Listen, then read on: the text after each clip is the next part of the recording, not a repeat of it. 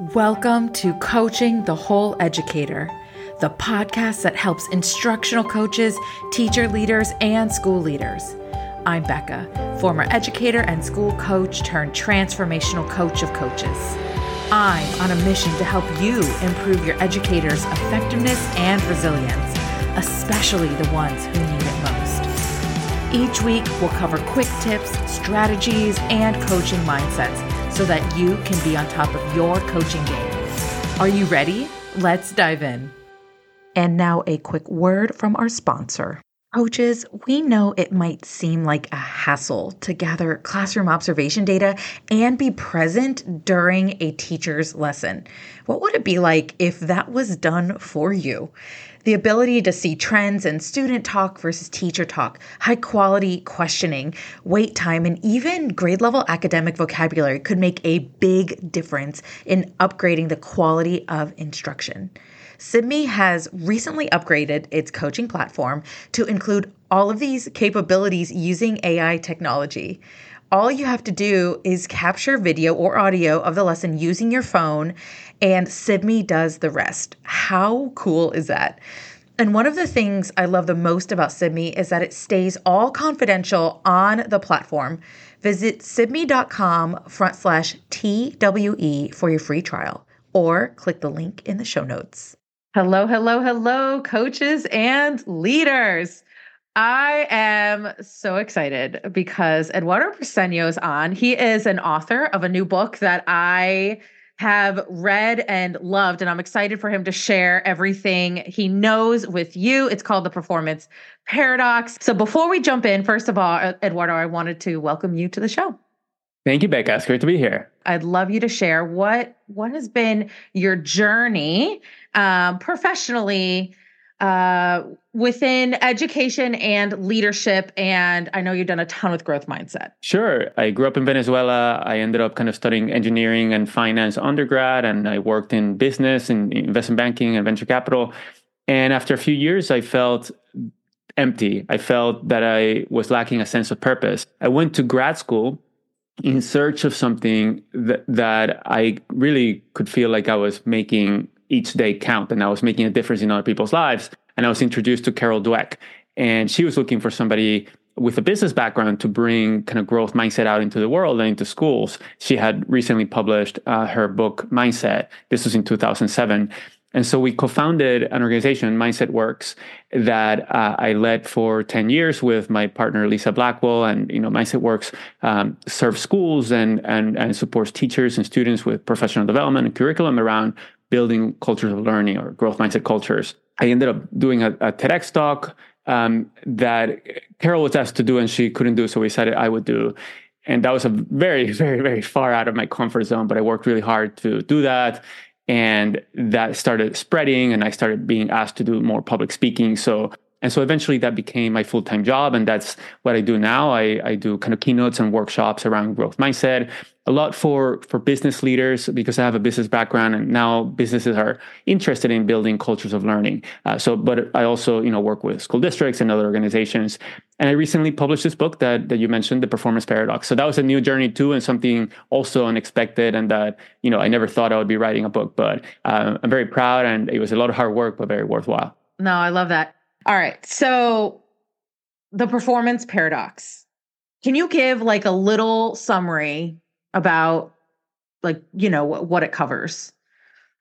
Yeah. So the concept, the performance paradox, is the counterintuitive reality that if you focus only on performing, your performance suffers. And that's, we think that if in order to increase our achievement, we just need to perform more hours, work harder.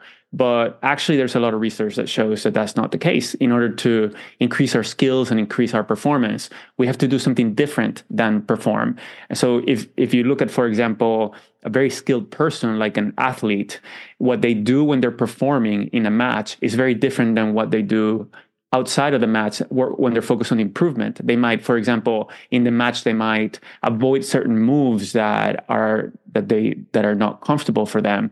But outside of the match, they might exactly be working on those moves. And that's a very different activity. We don't get great at something by doing the thing. for many, many hours, but by doing something different than the thing. And there's research, whether it's, in medicine or in other professions, that shows that experience is different than expertise. So we can have lots of years of experience and not have a ton of skill if we haven't habituated and systematized a way to deliberately improve. And so the performance paradox, the book is, the first chapter 1 is about that issue. And then the rest of the chapters is about how to overcome the issue. And the way to overcome it is to habituate and systematize the learning zone, because both the performance zone is really important. That's how we get things done. That's how we contribute. The performance zone is when we're focused on doing things and getting things accomplished. But the learning zone is critical to improve our skills and to increase our performance. And we can either do one or the other. Like sometimes we might be focused only on performing. Sometimes we might be focused only on improvement. But most of the day, we can actually be doing both at the same time. Okay. So I want to dive a little deeper into performance zone and learning zone. I love that you brought it right to there, because I love that language. And that is language I've started incorporating into my coaching with coaches and leaders. So can you describe the behaviors? I think one of my favorite things is the focus, kind of main goal of each zone, performance and learning zone, and the associated behaviors of each zone. Can you give the distinction between the two? Sure. So in the performance zone, our goal is to get things done as best as we know how, trying to minimize mistakes. And in the learning zone, our goal is to improve. And so we have to go beyond the known or beyond what we have already mastered, which means that we have to expect to not do things perfectly. We have to expect to have errors and to make mistakes along the way. There's lots of different learning strategies that we can use, right? It could be asking a question that we don't know the answer to. That's a behavior. That's an example of the learning zone. It can be examining a mistake, because when we make a mistake, we don't learn unless we reflect or discuss the mistake. So we don't learn from mistakes. We learn from reflecting on mistakes. We don't learn from experiences. We learn from reflecting on experiences. So that reflection and discussion is an example of a behavior. It might be soliciting feedback. It's very, very powerful. So if I am a teacher, right, I could, if I have a resource like a peer or a coach that can give me feedback, I can ask that person to go into my room and say, hey, I would love for you to observe me and give me feedback. Or you can be more specific. I would love for you to observe me, and I'm having trouble with this particular aspect of what I'm trying to do. I would love your ideas and your feedback. So that soliciting of feedback is an example of a learning zone activity. Experimenting. So, whether you're listening to your podcast, Becca, and getting ideas, you might, a teacher or a coach might think, okay, like, here's something I don't do. I might experiment and try that. So let me try it and see what happens. And if we don't change, we can't improve. That's why growth mindset is so important. And so those are examples, but they all involve leaping beyond the known. I want to highlight something you said within all that. This is gold, what you just said. You said we don't learn from mistakes. We learn from reflecting on mistakes, because that is so poignant. And you followed up with, we learn from reflecting on mistakes. We learn from reflecting on experiences. And how important is it that the coaches and leaders listening here to take time for reflection? It doesn't matter if a teacher is practicing the thing that you're asking them to practice. They have to reflect on it, right? To evaluate. How did I do? What worked? What didn't work? What am I going to do different next time? Yeah, and that's part of the value of coaching, right? You're creating a structure for the teacher to reflect with somebody else, which is super valuable. But the reflection is necessary. And then ideally, as coaches, we help them also get into the habit of reflection on their own too. Okay, so that is the learning zone. And I love how you created the learning zone. What is the performance zone? The performance zone is when we are trying to do things as best as we know how, trying to accomplish something, trying to do something as best as we can. And a great performance involves few or little mistakes. So when the stakes are high and we want to, there are times where we want to just try to minimize mistakes and try to get as high a performance as possible. So a high stakes exam, for example, might be something where a student it might be reasonable. It would be appropriate for them to get into their performance zone, right? And of course, we're all human. We make mistakes even in the performance zone. So after a performance, we can go back and think about what went well, but what didn't go well. What can I do differently going forward? So we can alternate after the performance zone. We can go back into our learning zone and reflect on our performance so that we can improve for the next performance.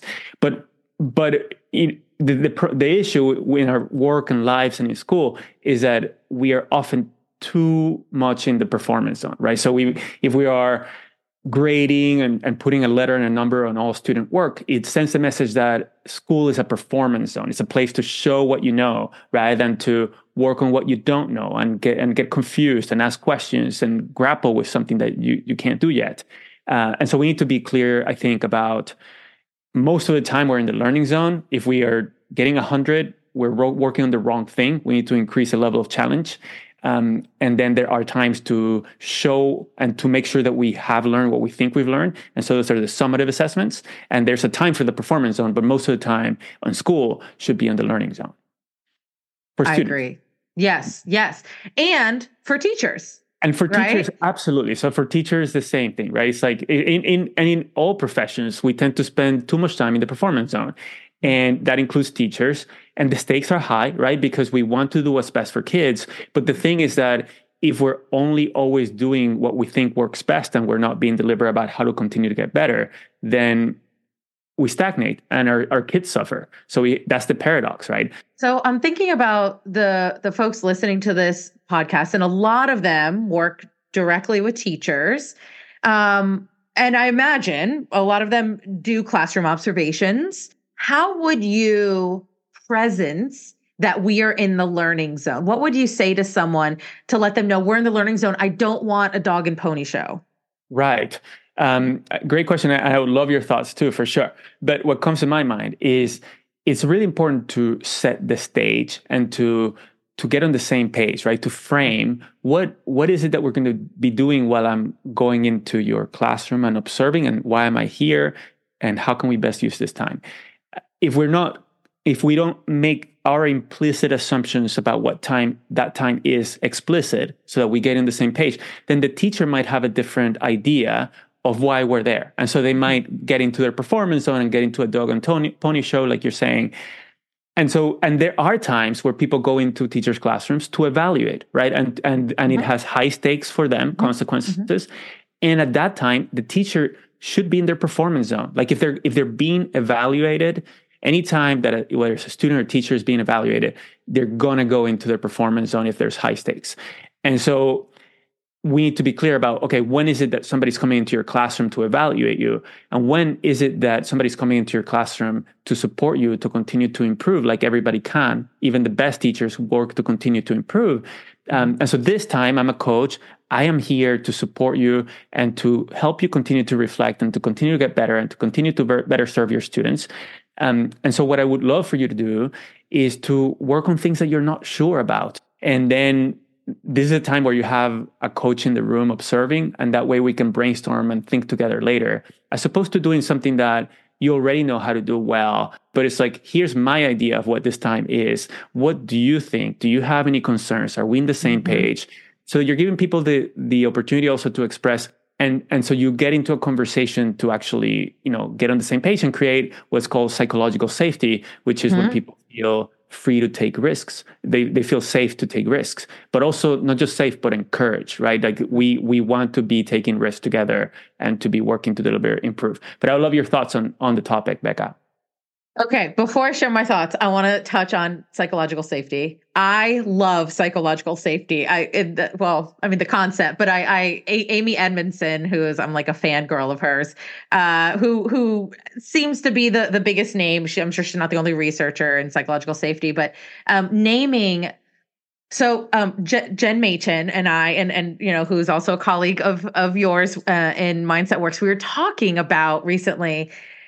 Growth mindset, operating under growth mindset actually requires some vulnerability, right? You can't be operating under growth mindset with someone and not have vulnerability.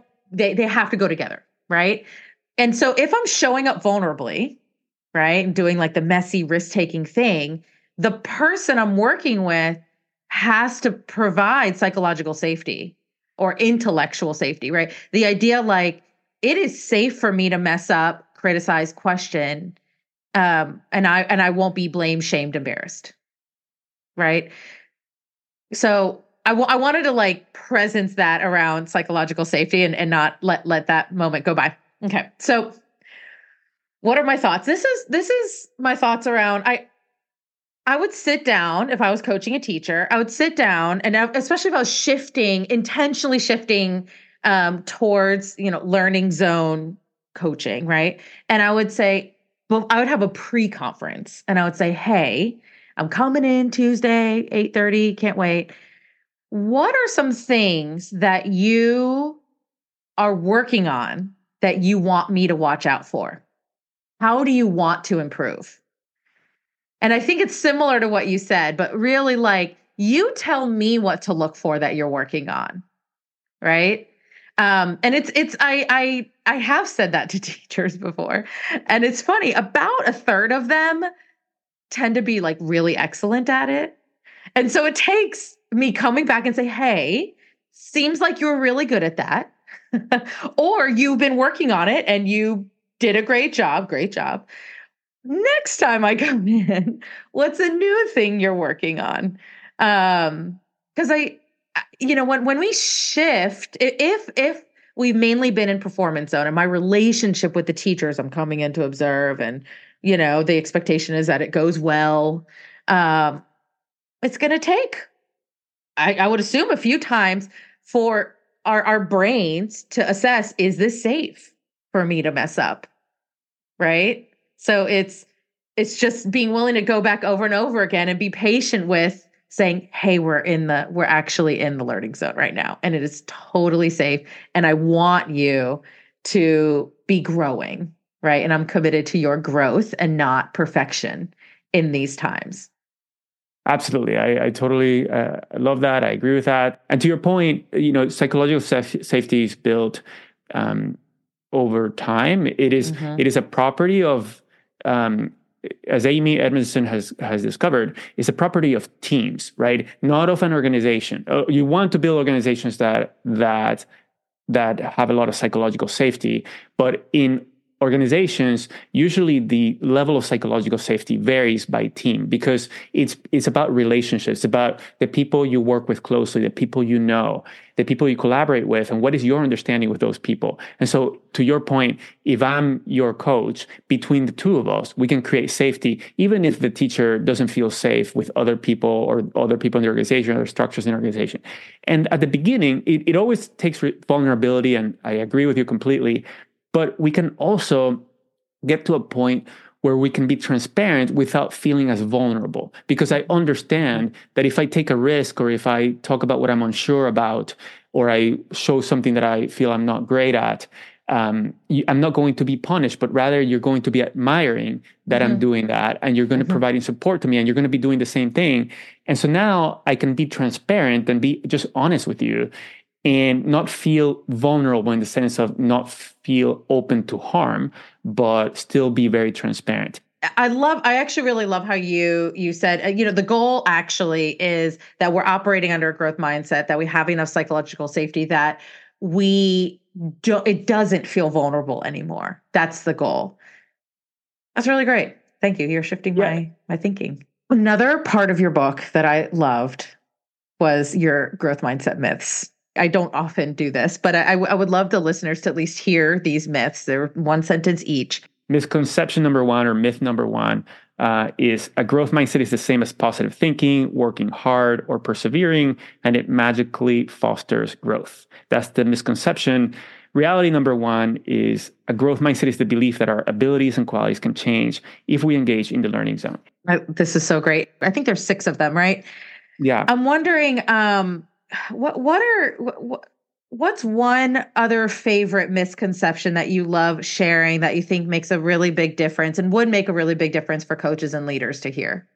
Well, one is that growth mindset also has been kind of distorted to mean that the kids need to have a growth mindset, and that's what the growth mindset work is about. It's about if a student is struggling, their problem is their mindset. And we just need to put them in a growth mindset, or,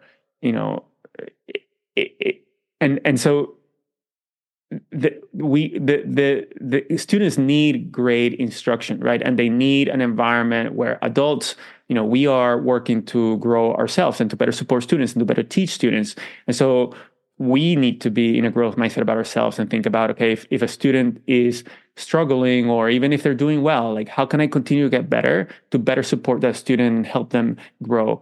And also, a growth mindset is not a silver bullet. So it's necessary but not sufficient. In addition to believing that we can improve, like a student needs to believe that they can improve and they can become smarter, but they also need to understand how to improve. Something, when you were CEO of Mindset Works, something you did that I loved and always stayed with me was we would, after you would do a speech or professional development, and other team members were there with you on the call with the whole staff, you would say, I'd love feedback.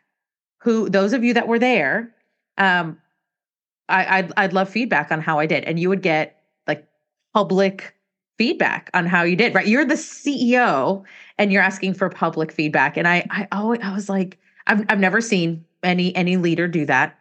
And I just thought, like, you were absolutely living your own growth mindset.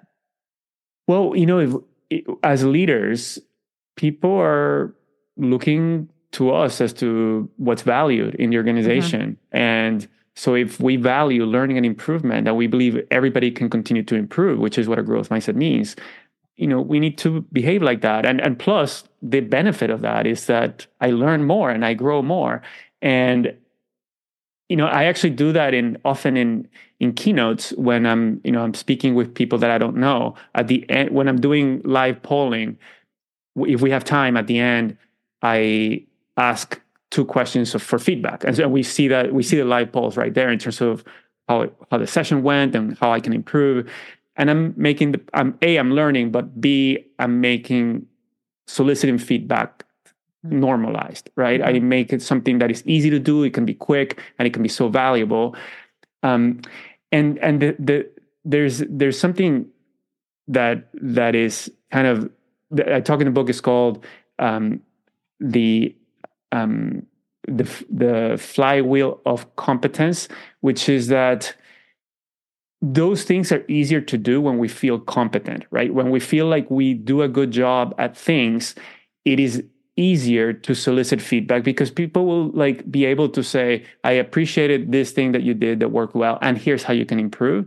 When we are less confident, when we're just started, we feel like we're not good at what we do, then it might feel more risky and more vulnerable to ask for feedback. There might be a lot of negative things that people might say. And that's a paradox, right? It is harder to get started into those habits because we don't have the confidence, but those are the strategies that enable us to get better. And then once we get better, then it's easier to take on those behaviors to continue to get even better, right? And so it's hard to start the wheel turning, but once you start building these habits, it's easier and easier to continue turning the wheel and to continue doing it more publicly and with more brains around you. And that just keeps the wheel turning faster and faster. Mm-hmm. Yeah. Yeah. And something Brené Brown says is your daring leadership requires vulnerability, right? And to that's where the vulnerability comes in. Something as you were talking, it really occurred to me when you were asking for feedback, for me, it felt like we're all on the same team. Like, even though positionally, right, you had positional power, it felt like, oh, he's on the same team as me. So to address, even if there's a context where it's kind of us versus them, to address that first, to make it psychologically safe, for leaders and coaches, you go first, you ask for feedback first, right? To model that learning zone right there. It's worth the work. Yeah, but also I think it creates that feeling of us being the same team, the same in-group, because part of the main job for me as a leader is to support, the people in the organization so that they can do their job and we can we can have the impact that we want. Well, time has flown. And this has been such an incredible conversation. I highly recommend everyone listening to this to read Performance Paradox. I will put a link to purchasing the book in the show notes. So thank you so much for joining us today and sharing your expertise. If those listening would like to contact you, where can they find you? Sure. My website is briceño.com. It's my last name, Briceno. Have a monthly newsletter there. And I'm on LinkedIn as well, and other social media. So happy to, and my email is eduardo@briceño.com. Happy to connect with anybody. Perfect. Thank you so much. Thank you, Becca. Great to see you. And thanks for the important work. Yeah, thanks. One of the things I always share with my coaches and leaders is that if someone is stuck in changing their behavior, we want to look at 3 things. Are they needing support in knowledge, skills, or mindsets? If the answer is that they need a shift in mindsets or support in shifting their mindset, you might need some training to do that. Please reach out to The Whole Educator. We have the Whole Educator Academy that ushers you through the process to understand how to authentically shift mindsets. We will put the information in the show notes. And until next time, just remember, don't treat people the way you want to be treated. Treat them how they want to be treated. Take care.